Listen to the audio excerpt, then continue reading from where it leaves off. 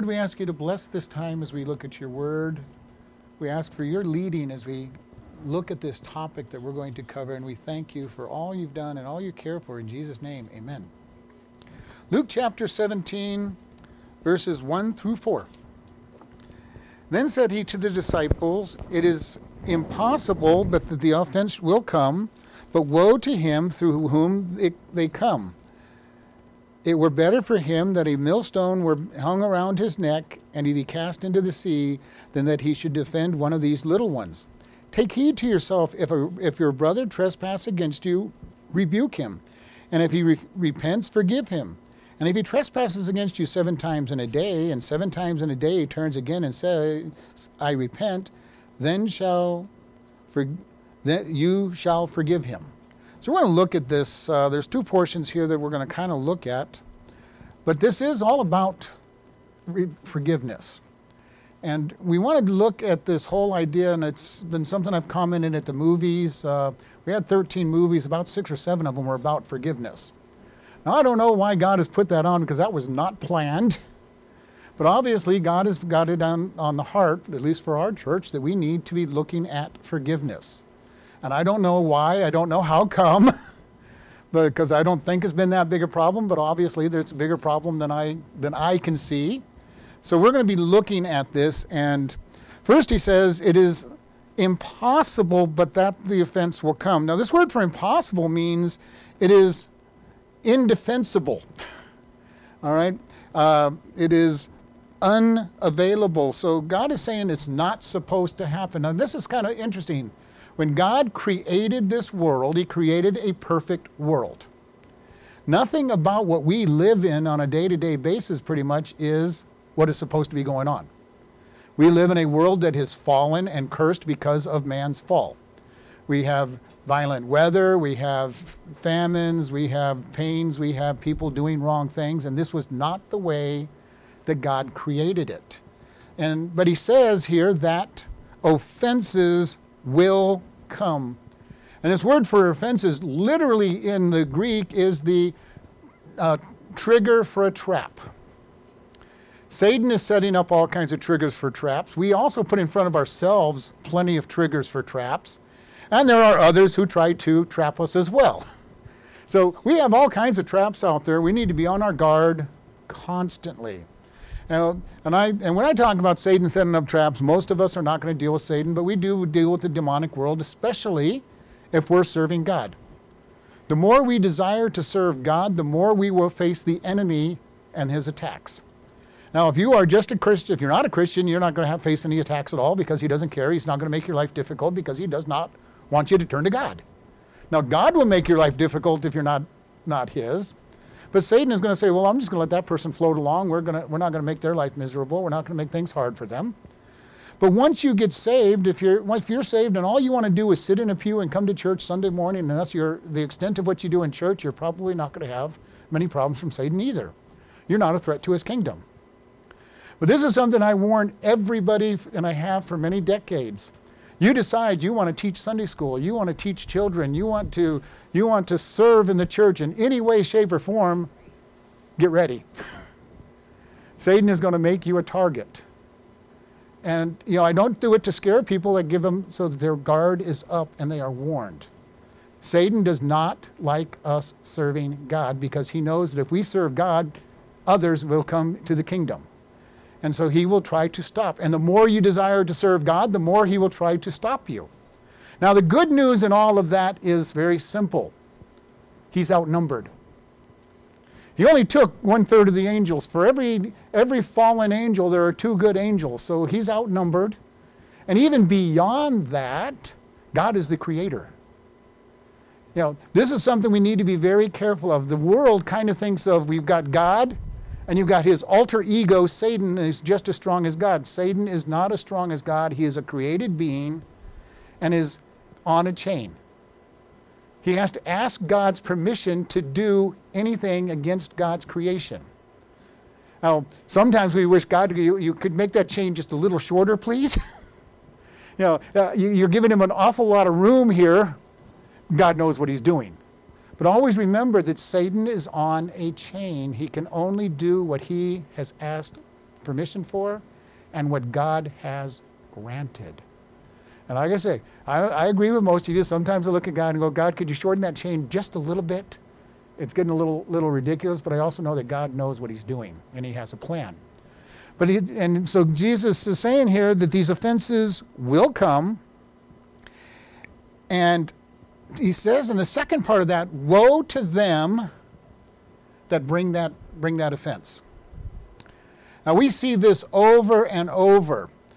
When the Israelite people in Judah rebelled and God took them into captivity, Nebuchadnezzar came and conquered them. He mistreated them, and what did God tell Nebuchadnezzar? Because of how brutal you were in disciplining my people, you are going to be disciplined. And he lost his kingdom. We see it over and over in the scriptures where God says, I've used this person to bring discipline, but they did too much, and therefore they will be disciplined themselves. So, and in this one it says that, and this is not the only place where it says this, that they should have a millstone tied around their neck and thrown into the sea. Now, if you've ever seen a millstone, that's the great big rock that runs along another rock and crushes the wheat. And he says, take that, I don't know how much they are, 1,000-pound stone, put it around your neck and then be thrown into the sea. I don't care how good a swimmer you are, you're not swimming with that much rock on around your neck. All right, I wouldn't want to try to swim with 200 or 300 pounds around my neck. Much less that, you were going to sink to the bottom and die, and that's his point. This is such a serious thing. And when he says little ones, most of us will think back when he was holding the child and said this little one, but this word for little one is anybody younger, anybody of less status. Now this is something that happens when people get a pharisaical attitude in their life, and they start judging other people in the church that haven't grown as much as they have, at least in their own mind. You know, how many times do we do that ourselves sometimes? Wow, what is taking this person, this person's been saved for so long, now why are they still doing, fill in whatever you're judging them for? How come they cannot be as grown up as I am? We need to be careful with that. It is a very dangerous place to go, besides the fact that when we say that, we're saying we're perfect, there's no place that I need to grow in. So we need to be very careful with that attitude, because they're probably looking at us and saying, well, why haven't they grown up in that area? They're looking at you and saying, well, why haven't you grown up in that area? We need to be very careful. This is where grace is so important in our relationships with one another. We all grow at different rates and in different ways. And if we're starting to point our fingers, judging one another, we're going to have a very hard time in church, because everybody is not going to be as perfect as me. I'm joking, of course. I know I've got plenty of problems. My wife knows that very well. I have plenty of problems. And you all know that. You know me very well for this years. You know that I have plenty of problems. We cannot be judging one another. Because what are we saying? I'm the standard of perfection. You've got to live up to my standard. Now, well, who should we be judging ourselves to? We better be judging ourselves to Jesus, knowing that we're never going to reach his standard. But if we're looking at him, we're not going to be judging everybody else. What are we going to be doing there? We're going to encourage one another. We're going to build each other up. And this is what we're told over and over again. Exhort one another, build each other up, encourage one another. When we get together as a church, it should be a time of wonderful time where you're coming together and being loved. And I think for the most part in this church, we do a pretty good job of loving one another and not criticizing one another. And, but I have been in certain churches where, you got people out there criticizing everybody. And and you kind of learn who not to be around in those churches. You're going, nope, here they come, I'm going this way. I don't need to hear what they're going to say. But it's very important for us.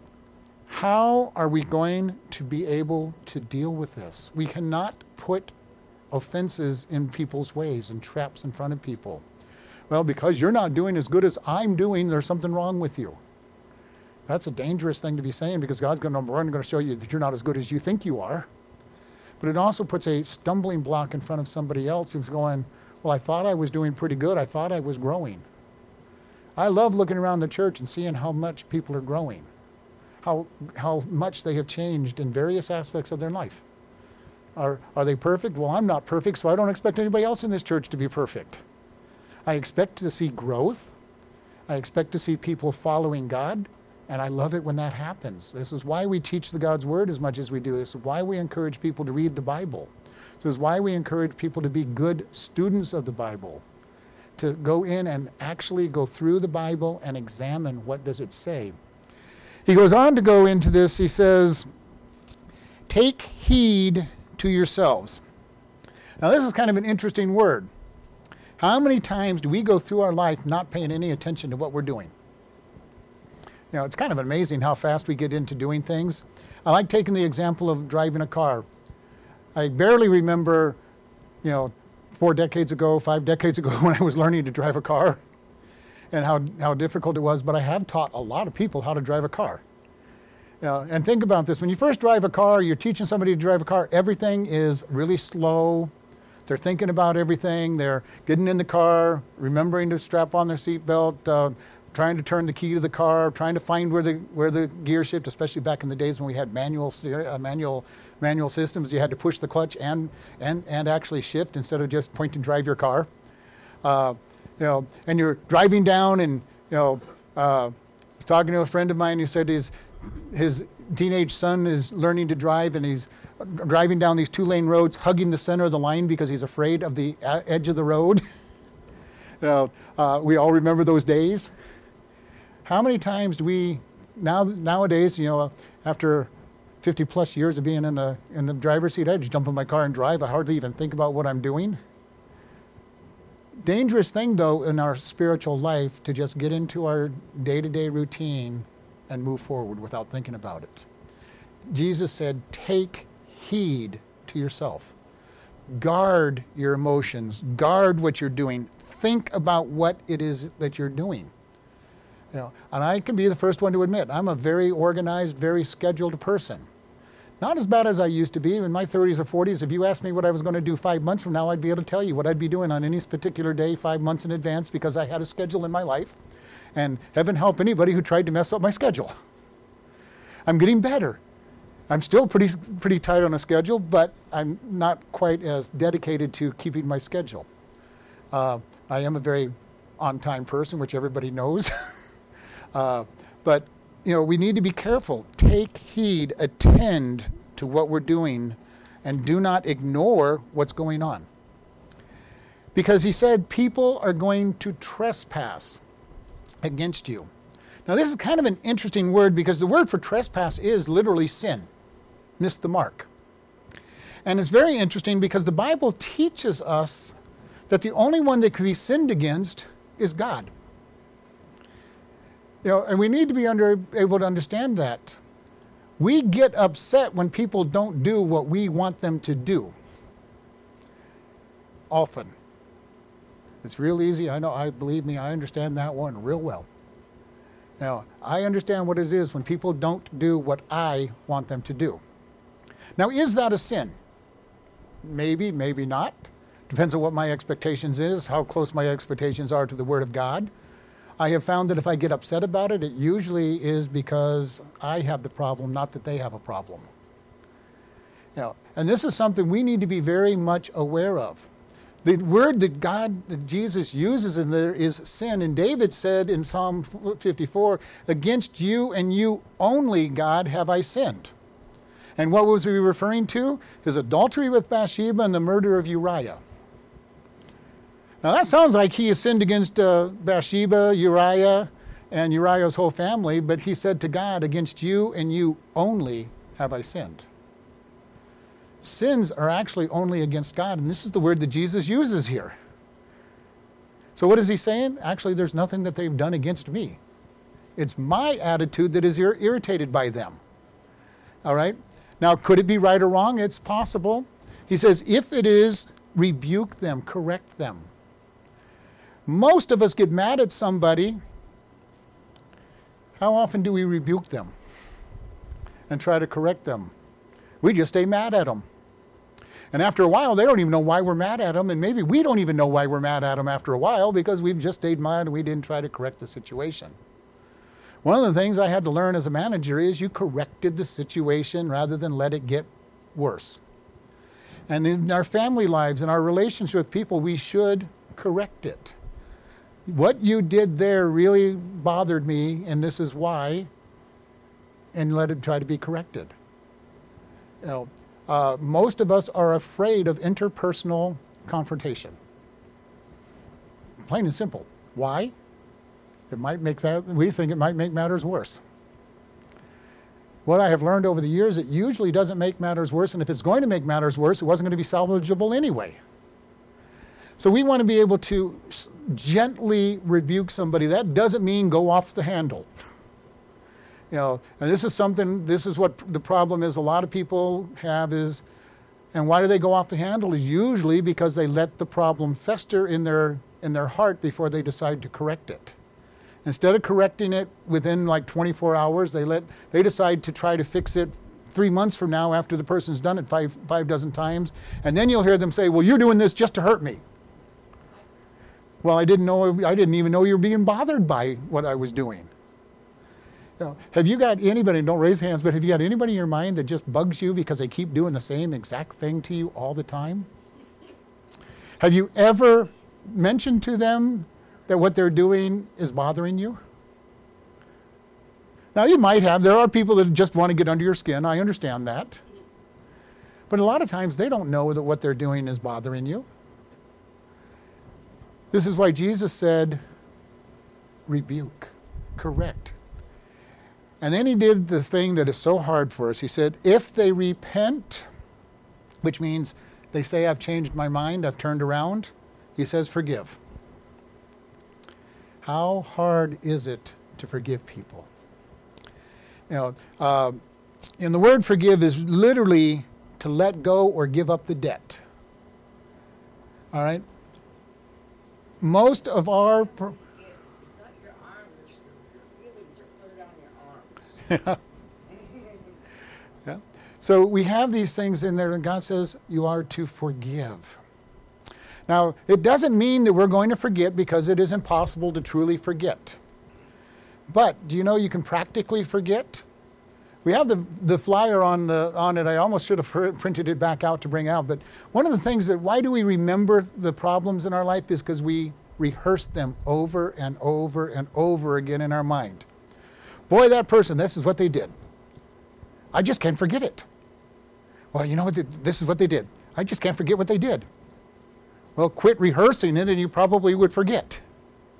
It would be like me asking you, what did you eat last Wednesday for dinner? Now, unless you're one of those people that are so scheduled that you know what you have every single Wednesday, you probably don't know what you had Wednesday night for dinner and it was only 4 days ago.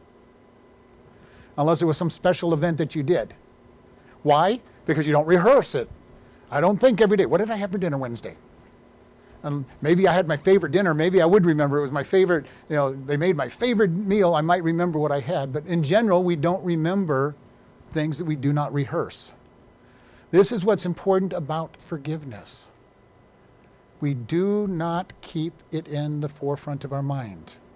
For many of us, the problem is we see that person and go, yep, this is what they did last week. I'm really still mad at them. I'm really steamed about this. God, I've forgiven them. Well, quit repeating it then. Let go of the debt. Let go of it. Because what does God say when he forgives? He says he separates our sin from him as far as the east is from the west. He casts it into the deepest sea. What's he saying? The God of the universe says, I am going to forgive, and I'm going to put it in a place where I do not remember it anymore. And yet we as human beings go, well, God, you may be able to forgive, but I can't. God, I have a higher standard than you do. You can forgive and not bring it up anymore, but God, my standards are so much higher. I got a higher standard than you. Now, it sounds silly when we say it that way, but isn't that really what we're saying when we're going, God, I just will not forget what they did. I am not going to forgive them. What did Jesus use in the parable? He said that the king forgave a man of a debt that he could never pay back. 10,000 talents. 10,000 days' wages. Now, how somebody got in debt with the king that much, I have no idea, but he gave him a forgiveness of it. And he went out and found somebody that owed him just a couple days' wages and had him thrown into prison. And what did he say? He said, I forgave you the debt. Why could you not have forgiven? God expects us to forgive each other. And people will go, well, they didn't ask for forgiveness. You know what? that is a probably valid from the world's point of view. If they didn't ask, they don't deserve it. This verse kind of says the same thing. If they don't ask, they don't repent, then you don't have to forgive them. But other places he says forgive. Why should we forgive whether they ask for it or not? It's a very simple thing. Unforgiveness is a prison that we place ourselves in. It really is. If you've ever had somebody that you do not forgive, how do you feel when they get anywhere near you? How do you feel when you think about them? They don't even have to be around you. You think about them. And it doesn't matter who it might be. A best friend who betrayed you, an enemy who always got under your skin. Maybe it was a father or mother that abused you, and you every time you think about them, you still have unforgiveness. They didn't treat you the way you expected, and you still have not forgiven them. And have you ever come to the place, maybe you go to a psychologist and say, well, you need to go and ask that person for forgiveness. And you go and do what they say. You ask, I would like to ask your forgiveness for the way I've been treating you about this event. And they're going, what are you talking about? The person that you're angry and unforgiving toward usually has no clue that you're not being very, very friendly to them, or that you're angry at them. Why? Because we never went back and we never corrected it. We never asked for it. They never knew. Have you ever had somebody come to you and say, would you forgive me because I've been mad at you for doing such and such, and you're going, I don't remember doing that, but okay. I've had that happen. People have gone, and I know I'm a hard person to get along with. I'm easy to do things that will make people mad at me if they don't tell me what I've done. And I don't do it on purpose usually.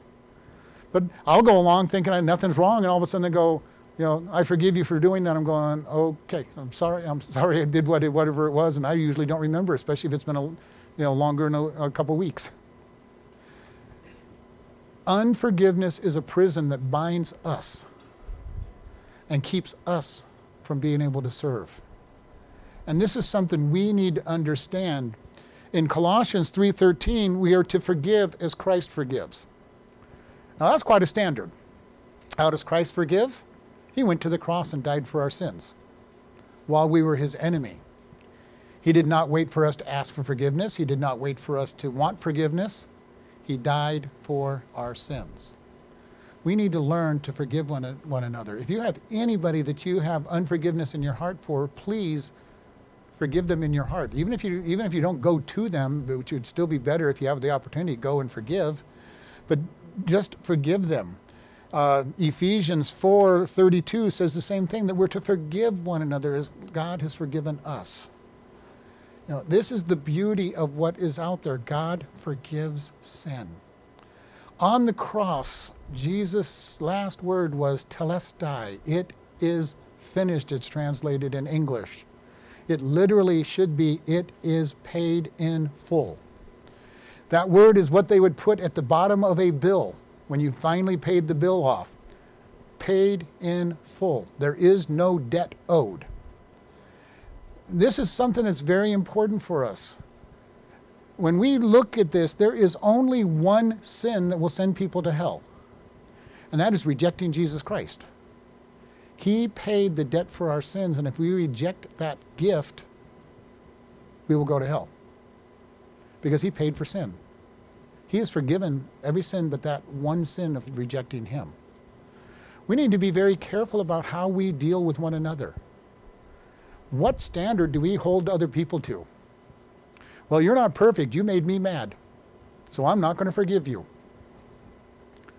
We need to be very careful about that. God is perfect, and he's not holding us accountable for our imperfections.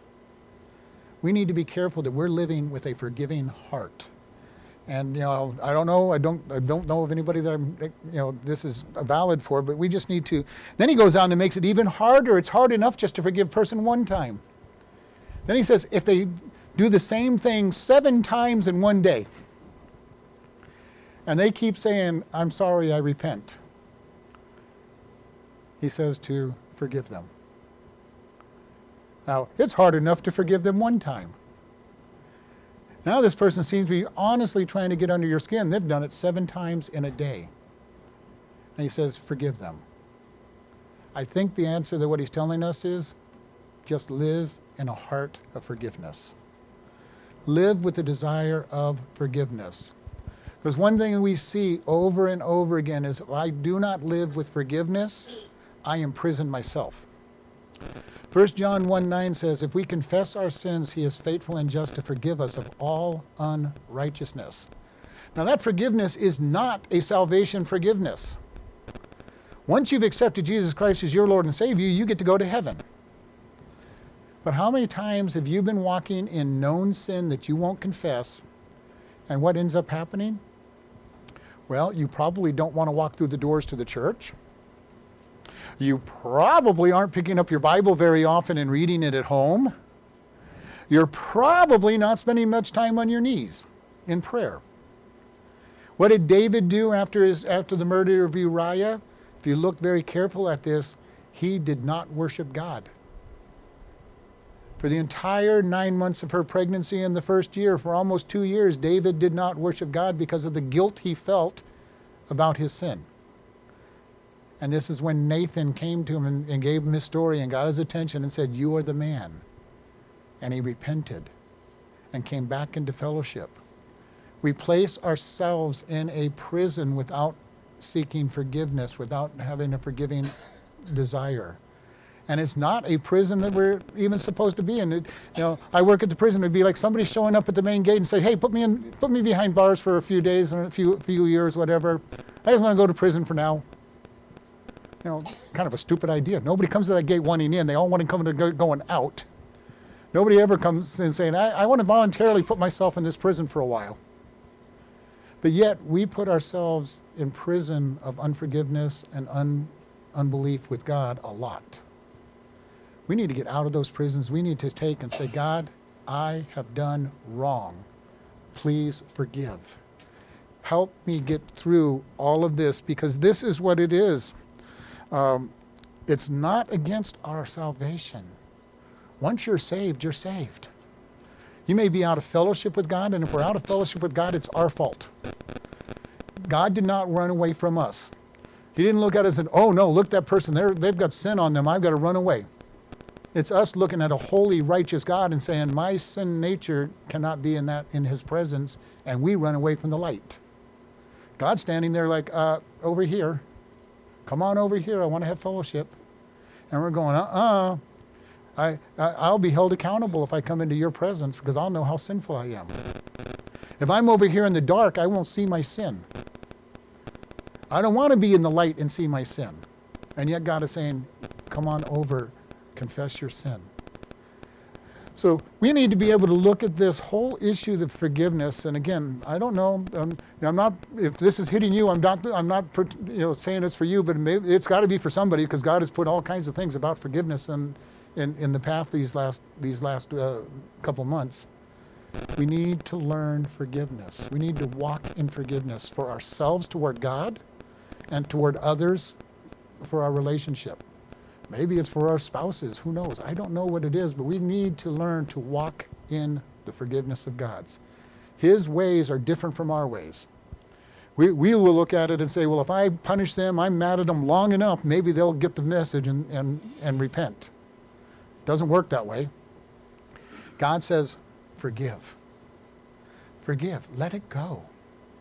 Ultimately, the problem is that we don't trust God to be our defender. It's very effective, and I've learned this hard way over the years, because there's times when I have not let God be my defender, but I have learned more often than not, if I let God be my defender, it scares me what he's done to people to defend me at times. I'm going, God, I did not expect that person to have family members die and lose their business and everything. That's a little extreme, isn't it? Yes, God, I wanted you to defend me, but that might be a little extreme, but God knows what it takes. God knows what it takes to get our kids' attention. He knows what it takes to get our attention. How many times does he have to shake up our life to get our attention? Well, I've been there. I've been there a lot. And having my life shaken up and saying, okay, are you ready to do things my way yet? And being stubborn. I have a big stubborn streak in my life, and and many of you do as well, I'm sure. Saying, God, I'm just not going to do things your way. I'm going to do it my way. And I love Proverbs 3, 5, and 6. Trust in the Lord with all your heart. Lean not unto your own understanding. In all your ways acknowledge him, and he shall direct your paths. And yet, how many times do I not trust in the Lord? God, I'm going to do things my way. My way works. I know my whole life's falling apart doing it my way, but I'm going to keep doing it my way. God, you have a better way? I'm going to keep trying to do it my way. God, you have a better way? I'm going to keep doing it my way. And then finally we surrender and see what God can do. And it's amazing how fast your life turns around when you finally give up your way, or my way. So we want to look at this and encourage what's going on with each person. We're going to close here. Lord, we ask you to just be with us. Lord, if there's anybody listening here or online that needs to know you, we ask that today they will admit, Lord, I'm a sinner. I accept your gift of salvation. Come into my life and be my Savior. And Lord, for anybody who's listening that needs to forgive, we ask you to put it heavily on their heart to go out and forgive. Actual forgiveness for those they can, and just to repent and forgive if they're not able to. But Lord, teach us to walk in a spirit of forgiveness, a spirit of love one for another. And we thank you for all that you've done. In Jesus' name, amen. Listening friend, do you know where you'll go after you die? Without the gift of Jesus, it will be an eternity in hell without God. Good works will not get you there. For by grace are you saved through faith, and that not of yourselves, it is a gift of God, not of works, lest any man should boast. To spend eternity with God, we must recognize that we are sinners in need of Christ. For all have sinned and come short of the glory of God, and the wages of sin is death, but the gift of God is eternal life through Christ Jesus our Lord. To be assured of eternal life, we simply talk to God, admit you are a sinner, and ask him for his free gift. You must mean the words to be answered. Jesus is waiting to hear your request. If you have asked him for eternal life, he has come into you and he will change you. Start reading the book of Ephesians and see what God says about your new life. After you understand the book of Ephesians, you can start reading the Gospel of John. Next, find a good Bible teaching church. Tell the pastor about your decision for God and be taught. If you contact us, we will send you a new believer booklet free of charge. Congratulations and grow in Christ. You can contact us by email at office@chloridebaptistchurch.com or by snail mail at P.O. Box 65, Chloride, Arizona 86431. We are happy to help with your new life in Christ or even answering Bible questions. Again, congratulations on your decision for Christ.